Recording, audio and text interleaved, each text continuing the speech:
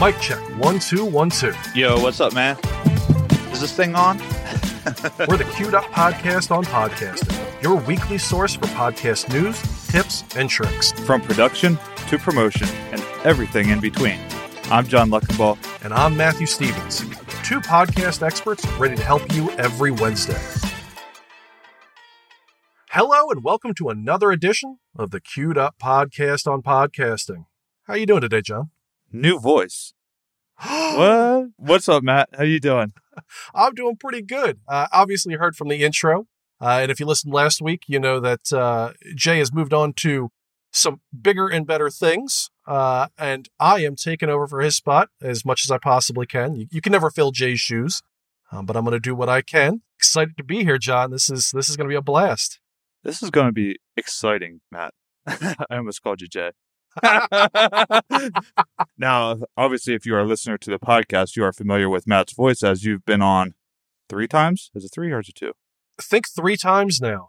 Yeah, and I've still yet to put out that chocolate chip cookie recipe, which I'm sure there's somebody in the audience right now that is waiting for it. So, keep checking our Instagram feed. It'll eventually be there, right? Yeah. It's a pleasure to be here, John. I'm excited to kind of jump into this with you and start talking about podcasting and the news, the tips, the tricks, help people out there either understand the industry a little bit better and what some of the things mean for them as podcasters, and also help them be able to improve their audio production, improve their marketing efforts, and hopefully start monetizing some podcasts out there. And see you guys all kind of join us in the podcasting realm. This is going to be a lot of fun. Now, we went over your background when you were the guest the first time, but can you go over some of your highlights? I have been in the digital realm in some fashion for, quickly approaching 2 decades. I feel super old now. Whether through graphic design, owning my own company, production, website design and development marketing, writing for USA Today and various other high-level organizations. And then now joining here, Queued Up, helping out with the content strategy and marketing for some of our clients, as well as for Queued Up. That's kind of the main beats of my background and my experience.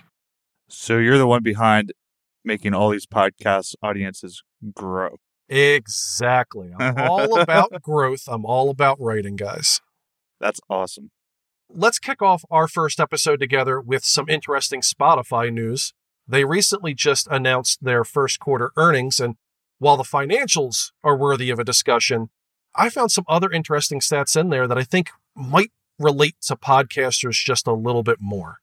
According to Spotify, they currently have 356 million monthly active users. Now, that's a bump up of 24% from this time last year, and a 3% increase from last quarter. So that's some growth that I think is always exciting. We always talk about the podcast numbers. Seeing it from Spotify's side as well is always good. Now, what I found truly fascinating there is how many of Spotify's users pay for their service.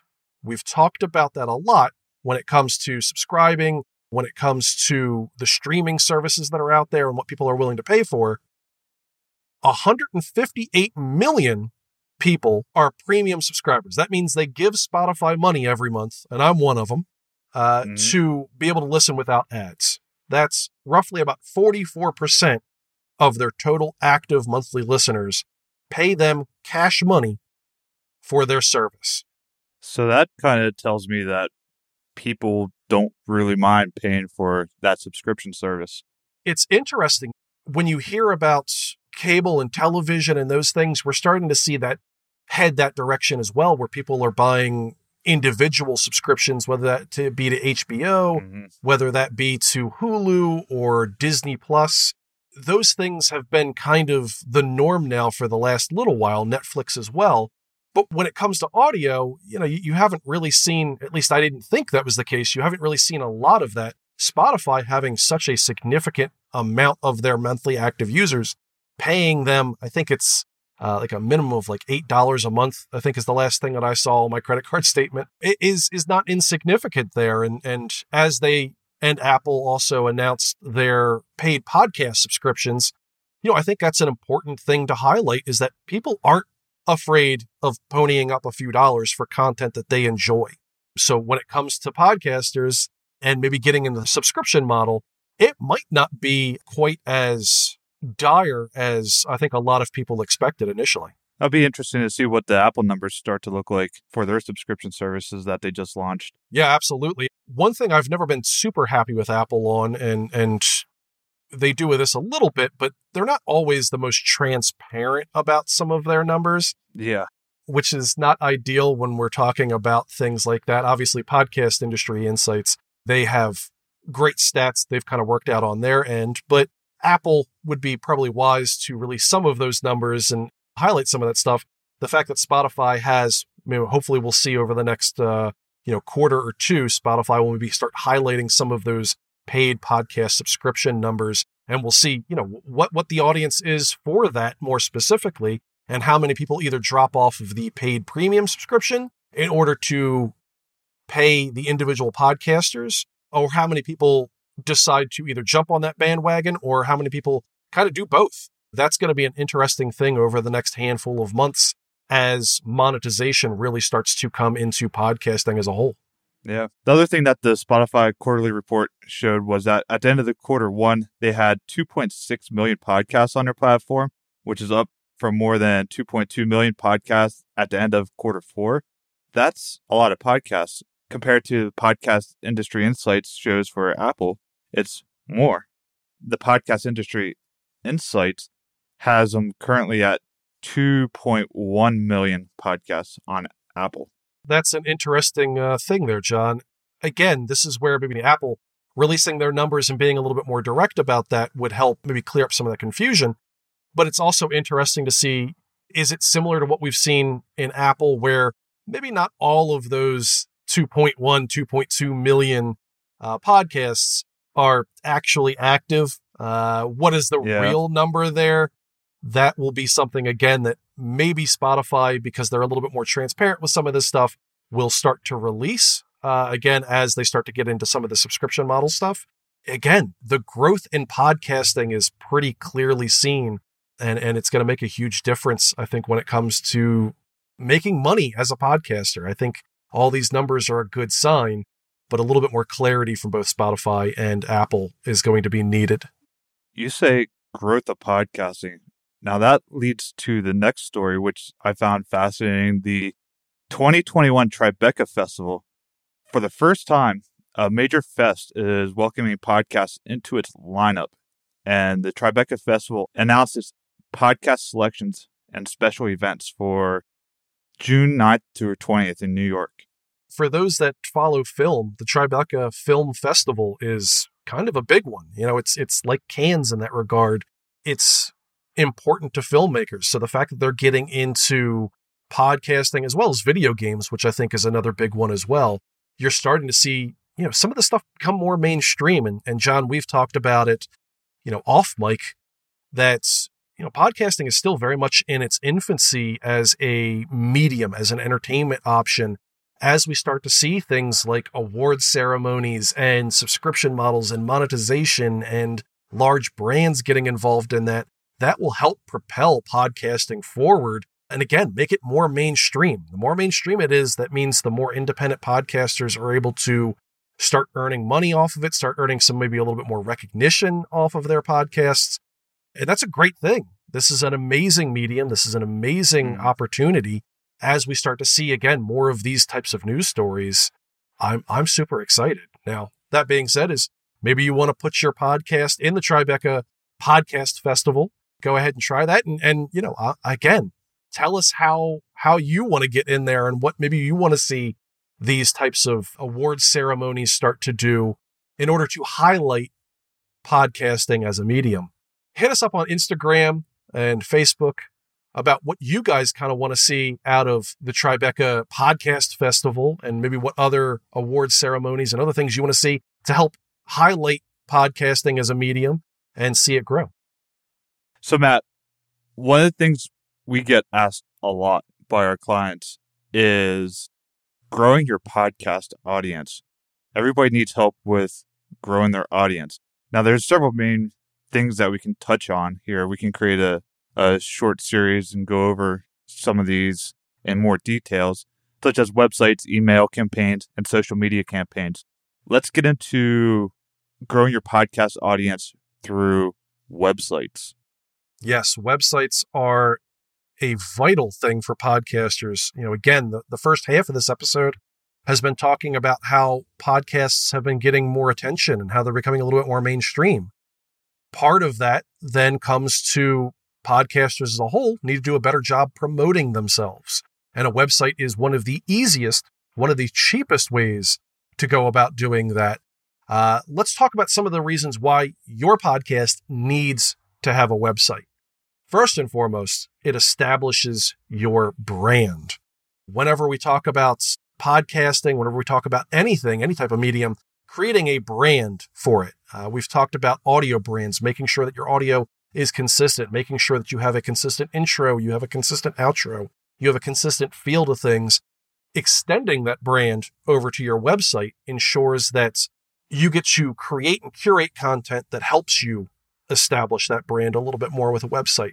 Instead of leaving it to your hosting provider, your podcast hosting provider, Apple, Spotify, any number of your other platforms, it leaves you opportunities to look bad. By having your own website, it ensures that you get to put the message out the way that you want to have it specifically. So you're not reliant on Libsyn or Anchor or Red Circle or Spotify or Apple, which had its own little issues with going down and some of those things when they went over the subscription model.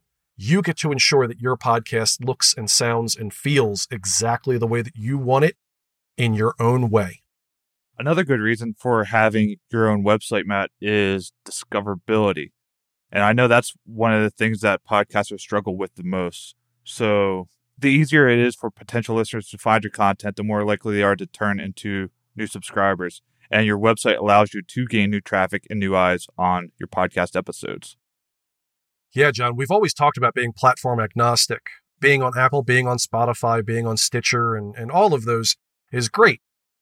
Why not have your own platform, your website, where you can put your player in there and ensure that, again, people that want to visit your website, that want to find you easily, can do so. The more the merrier, as far as I'm concerned. The more players you have out there that you can control, the better off your podcast is going to be when it comes to being discovered. And it kind of goes back to our last episode with the SEO show notes. So that's where we can put in all the SEO keyword research and everything to help that discoverability too. Exactly. And that is a prime example.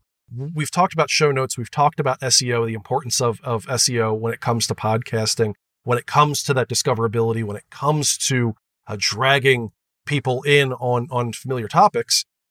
One thing that frustrates me the most with clients and other podcasts that I see out there, for that matter, are people that rely on their hosting platform to do it for them. And don't get me wrong, I totally appreciate it. It's a lot of work that goes into doing a website. It is.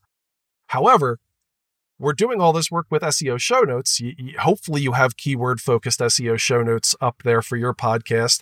But what you're doing is by having them on, let's just say Libsyn, for instance, their website builder that they have, what you're doing is you're telling all the people that are coming in to go to Libsyn. They're not going to you. Yeah. You're missing all of that traffic. You're missing that opportunity to further engage with those people. Instead of potentially attracting users to your podcast hosting provider, you should get that audience. That's why having your show notes on your own website make a ton of sense. And once you get them on your website, that comes to another point, which is once you get them in your ecosphere, you can increase the engagement by having additional items of content, right? Like your blogs, your social media channel links to go and interact on social media, correct? Exactly. One of the things that, you mentioned earlier on, John, was email campaigns. It's hard to have an email campaign if you don't have anybody's email address. Getting them onto your website, you can go ahead and have them sign up for a newsletter, and there's a million different ways you can do that, but you'll capture their email address, which allows you to market to them a little bit further. You can create additional content. So, for this instance, we've got something on a website. We're going to have a blog post about why a website's important for your podcast on our blog at qd-up.com.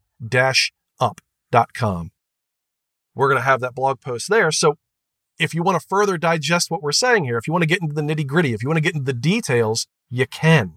You're allowed to do that. We can also then push people to your social media channels. Maybe they don't know you have an Instagram. Maybe they don't know you have a Twitter account. That's another option for you as well. Furthermore, really the thing that I think most podcasters care about is how can I make that money?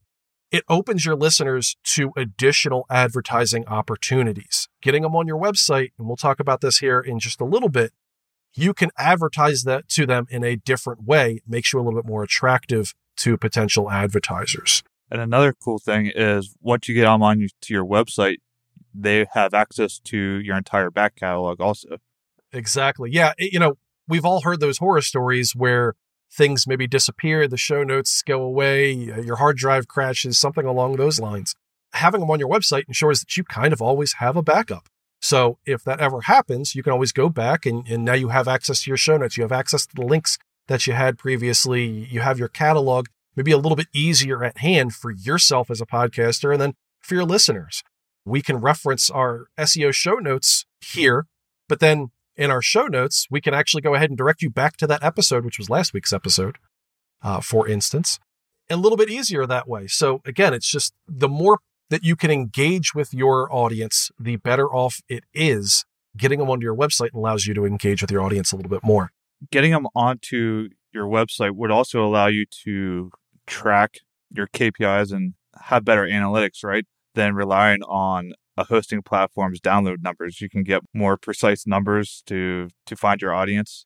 Yeah, exactly. We've always talked about the statistics with podcasts and how maybe each platform is not created equal. Even those that all kind of use a standardized way of measuring those stats, you'll even see some differences in there for that matter. So getting them onto your website, not a perfect thing. You're not going to get a one-to-one conversion, at least you shouldn't, but you'll be able to see a large chunk of your subscribers, a large chunk of your listeners, where are they coming from? And this is something, John, that we've discussed previously with clients as well, that hosting platforms for your podcast, again, whatever one you use, doesn't give you the information of, well, how did that person get to that podcast? How did they find it? And we're talking about discoverability. That's always a key. I want to know, did they come from that blog post? Did they come from that social media post? Did someone else reference our podcast? And that's where they're coming from. I need to know that information from a marketing perspective to be able to put more time, money, effort into the things that work. If we're getting an influx of listeners on this episode, for instance, because it's in a blog post by somebody else who referenced our episode here, I want to know that so that way I can reach out to them and say, hey, we've got another episode that I think you would like. Or I can reach out to other blogs and go, hey guys, we have some interesting content for you that I think would be interesting for your listeners. It's great cross promotion. Or a social media post. That's great. If 40% of our listeners come from our social media posts, well then fantastic. We probably should do more social media posts. Not knowing that is a handicap when it comes to marketing. And unfortunately, I don't think I've seen a podcast hosting provider give those level of analytics. And I don't know how easy that's going to be, whether through Podcasting 2.0 or whether we see some changes in Spotify or Apple that maybe start to do some of those things. But that granularity with those KPIs, with those analytics, with those metrics is super, super important for your marketing efforts down the line. Now that you know where people are coming from, you can better hit up advertisers. So your advertisers are going to want to know, well, what are your demographics? Are they male? Are they female? What's the age range? What part of the country are they coming from? What types of things are they interested in? By having better analytics, you can guide some of those things. And a website, now further, as we talked about before, furthers your ability to advertise. Now, you can do ads within your podcast. That's certainly a way to do it. But money and the ads are just starting to kind of come into podcasting, at least for independent podcasters now, unless you're a part of a network or you're a celebrity that can maybe garner some of those things.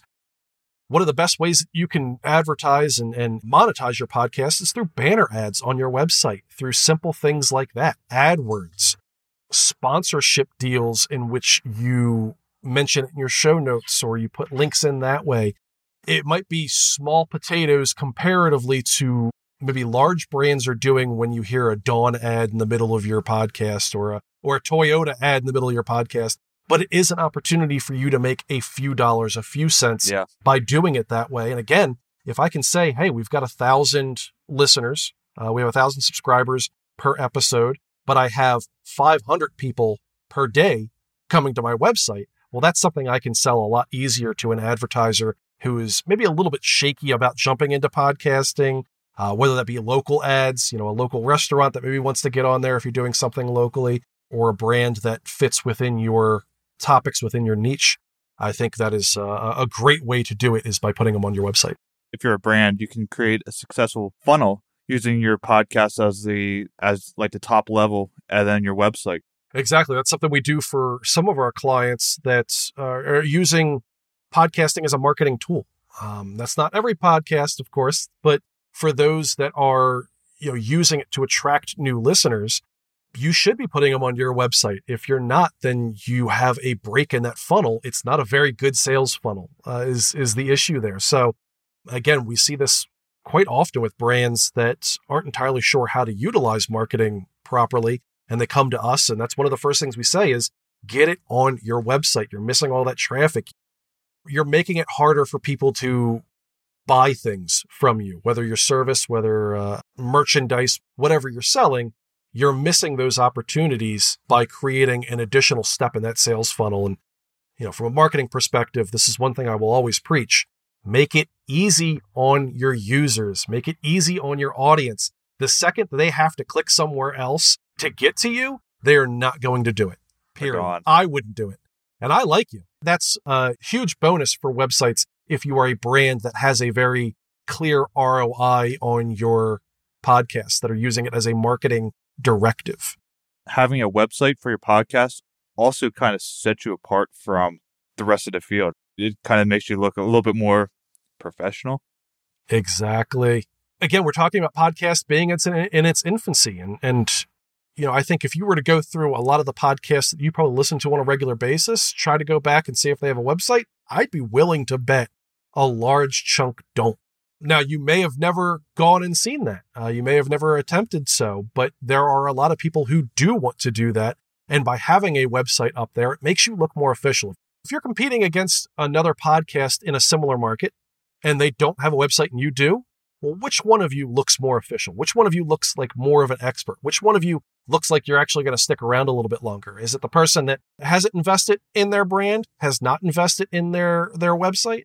Or is it the podcast who has their show notes, who has additional blog content, who has calls to action, who has the player on the website? That's probably the one that you're gonna stick with maybe long term, if that's something that you're interested in doing, is looking at their website and diving into further more of their content. One of the final things it does is provides more value to your listeners. Again, that's one thing that we've harped on throughout this entire episode, is being able to bring them into your ecosphere, being able to continue to engage with them. It provides more value to your listeners by being able to go onto your website, see your show notes, click on the links instead of having to search around for what you said in your podcast. It, again, provides more content opportunities. We discussed it here. We're going to have a blog post about the reasons why you should have a website for your podcast. You're going to want to click over there to get all the detailed information that we couldn't include in such a short form podcast here. We're able to get into, again, those details that I think are necessary there, that hopefully you as an audience want to learn about. The easier it is for your listeners to dive further into your podcast, to further engage with you, the more likely they are to do it, which means they're going to be more likely to become subscribers. They're more likely to listen to every episode. They're more likely to tell their friends about your podcast and what your topics are, which in turn increases your discoverability. And grows your audience. Exactly. And that's the name of the game with podcasting. I mean, that's why you're listening, undoubtedly. It's not for my smooth, sultry voice. It's probably to increase your audience, to take your podcast from 10 listeners to 100 listeners, from 100 listeners to 1,000 listeners. That's what you're trying to do. That's the way to go ahead and do it. So, Matt, if someone's interested in building a website for the podcast, do you have any overall advice for them, what to look for or where to go? For sure. Yeah. You don't have to be a developer to create your own website nowadays. There are a bunch of different platforms out there that will allow you to drag and drop to create your own website. In addition to that, there are content management systems, Joomla, Drupal, WordPress is the one that's probably the best known at this point, that will allow you to create a website relatively easily, either through templates or through drag and drop editors. And templates aren't that bad anymore, right? We've already talked about that, where you no longer have 5 templates to choose from. There's thousands, millions of templates, so you're not going to look like everyone else's website. Yes, there are issues with templates for sure, but for those people looking maybe to get into it initially that want to have a lower cost, want to have a little bit easier way of doing it, a template is a great way to do it. And there are a million sites out there that have templates for different content management systems. And again, if you're on a site like Wix or Squarespace, they also have templates in there as well that you're able to do. Or if you want something maybe a little bit more custom, and there is definitely a reason to have a more custom solution. We mentioned with the advertising, we mentioned with the ability to curate your content a little bit easier. You should probably hit up an agency like Queued Up.